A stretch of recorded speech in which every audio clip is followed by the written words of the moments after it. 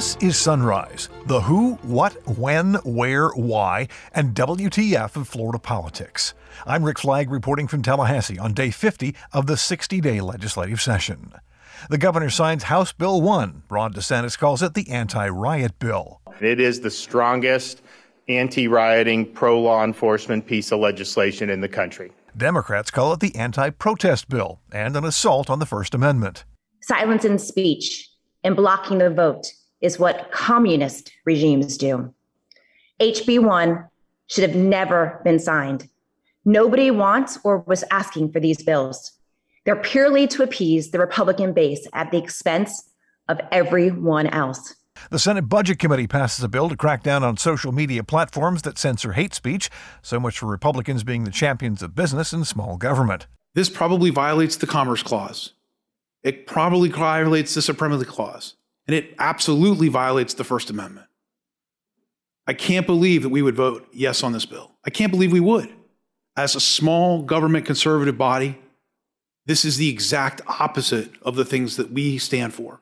The State Affairs Committee in the House passes an election reform bill loved by Republicans, despised by Democrats. Our voters are demanding integrity in our elections process, and I want to thank the bill sponsor for bringing this bill forward. This is not about election integrity. It's about making sure that ballots cast by eligible voters don't count because they didn't jump through the myriad hoops that this bill creates.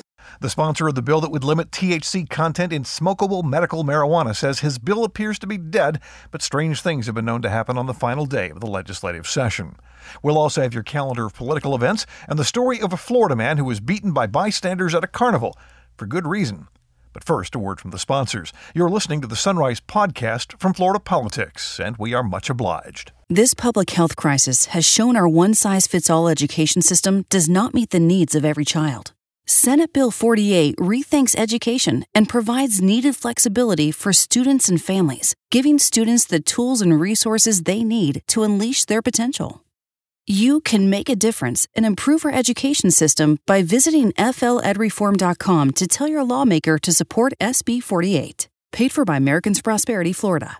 And now the top stories on Sunrise for Tuesday, April 20th. Today is 420. If you don't know what that means, just ask any teenager you happen to see.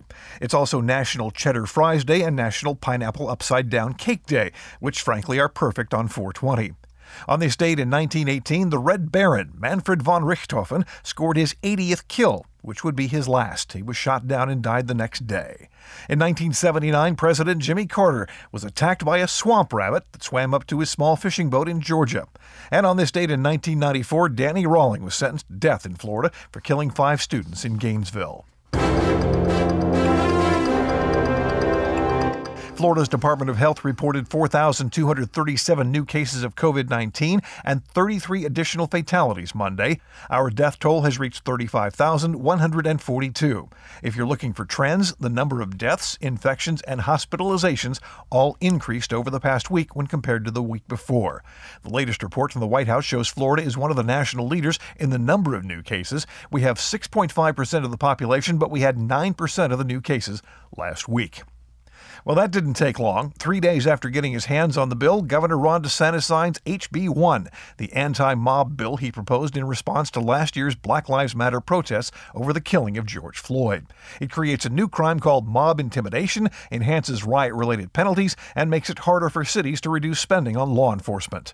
It is the strongest anti-rioting, pro-law enforcement piece of legislation in the country.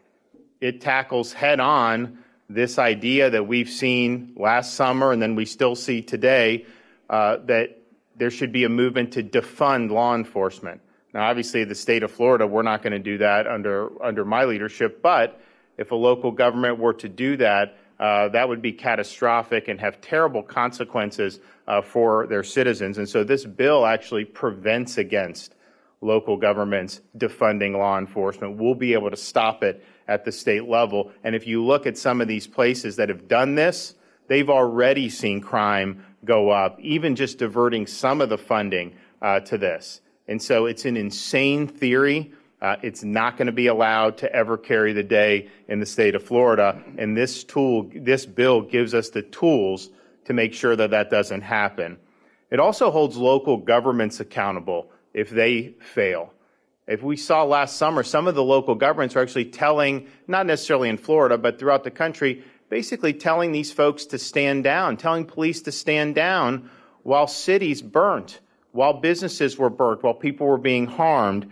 That's a dereliction of duty. And so what our bill says is that if you're derelict in your duty as a local government, if you tell law enforcement to stand down, then you're responsible for the damage that ensues. And if someone's been harmed or their property has been destroyed, then they can sue you for compensation. We also have penalties for people that commandeer highways, which we saw in other parts of the country. Just think about it. You're driving home from work, and all of a sudden you have people out there shutting down a highway. And we worked hard to make sure that didn't happen in Florida. They start to do that. There needs to be swift penalties, and that's something that just cannot happen. We also saw around the country people toppling monuments of people like George Washington. This bill protects all monuments in Florida. You have no right to go in and take down monuments. We're not going to let the mob win the day with that. The bill also includes liability for mob intimidation. And then finally, and probably maybe most importantly, if you riot, if you loot, if you harm others, particularly if you harm a law enforcement officer during one of these violent assemblies, you're going to jail. So I think this bill shows the state of Florida takes public safety very seriously. The governor signed the bill in Winter Haven, surrounded by a bevy of uniformed deputies, and he promised them the state would have their backs. But Agriculture Commissioner Nikki Fried, who is expected to run against DeSantis next year, says House Bill 1 is the sort of thing you usually find in a communist dictatorship. Ladies and gentlemen, this is not a game. This isn't a joke. People's rights are at stake. Republicans love to talk about the Constitution, but they're shredding it with bills like House Bill 1. Silence in speech and blocking the vote is what communist regimes do.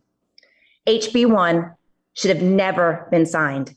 Nobody wants or was asking for these bills. They're purely to appease the Republican base at the expense of everyone else. We have Black and brown Floridians who lifted their voices last summer, and a governor whose only response was to deploy the National Guard. As a past public defender who saw criminal justice system up close and personal, unfortunately, laws are not applied equally.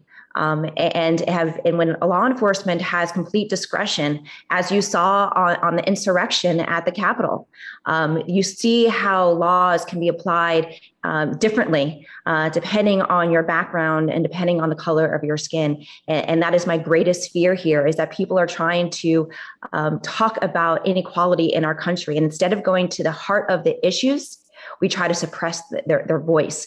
We had an opportunity here to talk about systemic racism in our country, and instead, their knee-jerk reaction from the Republicans is to file House Bill 1. State Representative Fentrice Driscoll of Tampa says HB 1 is red meat for the GOP base that is guaranteed to end up in court because it violates your constitutional rights to free speech and public assembly. You know, this language is very fuzzy. And in fact, from committee stop to committee stop, we would sometimes get different answers from the bill sponsor. When we would ask questions about mob intimidation and what does that mean, an aggravated riot, what does that mean if you have people who are protesting peacefully, and then you have maybe some, people start engaging in wrongdoing at the same event, at the same protest. How are our law enforcement officers supposed to handle that? Because the language in HB 1, frankly, leaves it quite open to interpretation. And so that aspect of the bill is problematic. But here's what you see. We have this bill that really is not designed to make our communities safer. There is nothing in HB 1 that is criminalized now that, frankly, there weren't laws on the books already that could handle that behavior. If there was violence at a protest, our law enforcement officers knew exactly what to do because there are laws on the books already that would allow them to enforce that. If there was damage to property or to memorial, they weren't waiting around for the legislature to enact HB 1 so that they would know what to do. They knew how to spring into action. And so what we have is this bill now that's been signed into law that is just further complicating things for Floridians. It's infringing upon their constitutional rights. It's making it confusing for law enforcement officers in the sense that so much of it is open to interpretation. And I think will have to be litigated in the courts. The bill took effect as soon as it was signed, so HB1 is now law in the Sunshine State. The ACLU of Florida says it criminalizes peaceful protest and that each and every provision harkens back to Jim Crow. State Senator Chevron Jones says the governor and the legislature just declared war on the First Amendment. The Budget Committee in the Florida Senate passes a bill to crack down on social media and prevent them from banning political candidates from posting disinformation or hate speech on their platforms. Republican Senator Jeff Brandes of St. Petersburg says this is one of the least Republican things they've ever done. And if somebody came into my business establishment and they said, we're going to fight a civil war on January 20th, form militias now and acquire targets, or if they said, shoot the police that protect these S senators right in the head, and make the senators grovel a bit for capping their A, I would ban them from my facilities. And nobody would say anything about that. In fact, if somebody said that standing in front of the podium that we have here, I guarantee you we would not allow them to speak in the future. Guarantee it. And it's not unreasonable to think that businesses should be able to require some decorum in their specific businesses as well. This is a big government bill. The Senate, I believe, is currently full of small government Republicans, people who don't believe that the government should be involved in the day-to-day running of public businesses, small government Republicans who believe that we should allow private businesses to conduct their business without our government intervention. This probably violates the Commerce Clause. It probably violates the Supremacy Clause, and it absolutely violates the First Amendment. I can't believe that we would vote yes on this bill. I can't believe we would. As a small government conservative body, this is the exact opposite of the things that we stand for. Supporters of the bill say the social media giants have a monopoly, but Senator Jason Pizzo of Miami-Dade says there are dozens of these companies and everyone is free to start their own, including Donald Trump. Apple, Microsoft, Facebook. Folks, these are companies, these are now what are called monopolies. They're really just a bunch of hardworking kids in a garage. So I assure you, the billionaires who have concerns about these things can start their own. If there's a market for it, it'll take off. It'll expand, it'll get bigger. But again, these are companies that were started out of garages and basements and dorm rooms. There's not a huge barrier to entry. There's some great wall. So make your own, make it huge, whatever you want to do. Senator Gary Farmer of Fort Lauderdale says the bill is nothing more than socialism and will never survive a court challenge. This is, to me, so clearly unconstitutional to force a business to deviate from its own free market principles, a business that's providing free access to the users. It's one thing if you were paying for the right to say whatever you wanted to say. You're getting free access to this platform.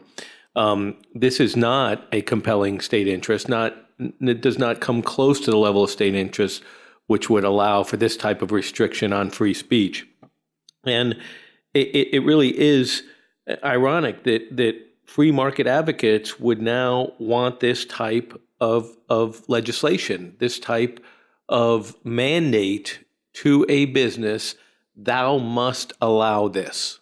It is a step towards state-owned or controlled media or speech, which, second irony of the day, is a socialistic concept. But the sponsor of SB 7072, Senator Ray Rodriguez of Lee County, claims the social media companies really are a virtual monopoly, and he says Republicans have a proud history of trust busting. The bill doesn't mandate that Twitter or Facebook publish anything. What the bill mandates is before they can take down that which has been posted, they have to have communicated what will get you censored. And then they have to follow through after they censor you and tell you why you got censored. That's what the bill does. And that's, I think, important for all of the citizens in Florida to ensure that we're being treated equally. The other thing I've heard in debate is that this isn't a Republican bill, that we're free market proponents. I am a free market proponent. I always have been. But the simple fact is a monopoly is not a free market. Now, you may disagree that they're monopolies, but the truth is they're acting as monopolies. And so what I say to you is that trust busting started with Republicans. And so I stand here as a proud Republican, standing for the citizens of Florida against the big monopolies and ensure that we are treating everyone equally and fairly. States can't bust up national monopolies. That's outside our reach. It's outside our purview. But we can regulate them. The social media bill passed the Budget Committee, but it was close. The vote was 10-9. The State Affairs Committee in the House passes the GOP election reform bill. Republicans on the committee were all in, including, in this order, Jason Fisher, Linda Cheney, Rick Roth, and Cindy Steverson. Our voters are demanding integrity in our elections process, and I want to thank the bill sponsor for bringing this bill forward. This bill is the one bill that I've got the most emails from asking me to support this bill. I'm up on the bill. Our citizens are very concerned in Florida. We saw a lot of illegal voting in this past election. This is the most important bill, in my opinion, of this session. Voter fraud does include ballot harvesting, and I appreciate the changes that are made in this bill to prevent that. And I am deeply saddened to hear anybody would imply that we would pass laws that we all have to abide by. They cut both ways, and the integrity of the election is very important. I am very happy to be supporting this bill. There will be no perfect election, but we have seen destruction of ballots by fire and different things as well in drop boxes. We have to make sure that those ballots are secure. But all the Democrats opposed the election bill, including Omari Hardy, Robin Bartleman, Dottie Henson, and Carlos Guillermo Smith. This is not about election integrity. It's about making sure that ballots cast by eligible voters don't count because they didn't jump through the myriad hoops that this bill creates in order for them to cast such a ballot. This is the legislative engineering of the electorate to shave off, in particular, people of color. This bill sets up deliberate barriers, not just for people of color, but for all voters, Republicans, Democrats, independents. Everything you have in this bill is going to impact all of them equally. And I just want to say this is going to have huge unintended consequences, and the amendment we passed today is going to create chaos. So just remember that although this may be pointed at one party or one group, which I kind of feel it is, it impacts everyone, and all of us are going to be penalized because of this law. This bill limits voter access, imposes extreme obstacles to the voter in registration, identification requirements, and casting a ballot. In addition to that, there are unfunded mandates that need budgeting, and we're in the budgeting process. Let's do it now so they have the money to do what this bill is going to require. This bill is totally unnecessary. It's not about election integrity, because if it was, we would have adopted my amendment to push back and finally crack down on sham candidates who actually did commit election fraud in the last election. It's an attack on our voting rights. The final vote was 16-8, but the sponsor, Representative Blaise Ingoglia, says he will keep working on it and may be open to amendments when it reaches the House floor. A controversial bill to limit the potency of medical marijuana appears to be dead, but it's not over until the final bell. Representative Spencer Roach of Lee County wants to limit the smokable form of medical cannabis to no more than 10% THC because, well, frankly, he thinks people are gaming the system for recreational use. His bill is trapped in committee, and he says it appears to be a lost cause this year. Agriculture Commissioner Nikki Fried agrees that the bill is stuck, but she says these things have a way of showing up during the chaos at the end of the legislative session. We all opposed it. This was something that was going to detrimentally hurt our patients here in the state of Florida. So thank God for all of the activists that came up to Tallahassee, that signed the petitions. That's what democracy looks like, is when we get together, we hear from the people, and legislation that would have hurt them haven't been stopped. But unfortunately, as you just said, until the white hanky drops, session is never over. And so everybody continues to stay vigilant through the last couple of weeks of session. The THC cap is stuck in the House Health and Human Services Committee. That panel met Monday but did not take up the bill. Your calendar of events and Daily Dose of Florida Man are next on the Sunrise Podcast. In Florida, if you fall behind on court debt payments, the state takes away your driver's license. But if you can't drive, you can't work. So how can you make enough money to pay the debt? This policy makes no sense. Let's end debt-based license suspensions and help Florida get back to work. Welcome back to the Sunrise Calendar. The Miami-Dade College Board of Trustees meets at 8. The statewide Drug Policy Advisory Council meets online at 8:30. The Senate Rules Committee meets at 8:30 to take up several high-profile bills. Subjects include new limits on voting by mail, revamping alimony laws, eliminating local regulation of vacation rental properties, and banning transgender students from the girls' teams. This will be an all-day meeting. The Florida Virtual School Board of Trustees meets online at 9. The trustees at St. Petersburg College meet at 9. The Florida Atlantic University trustees meet at 10.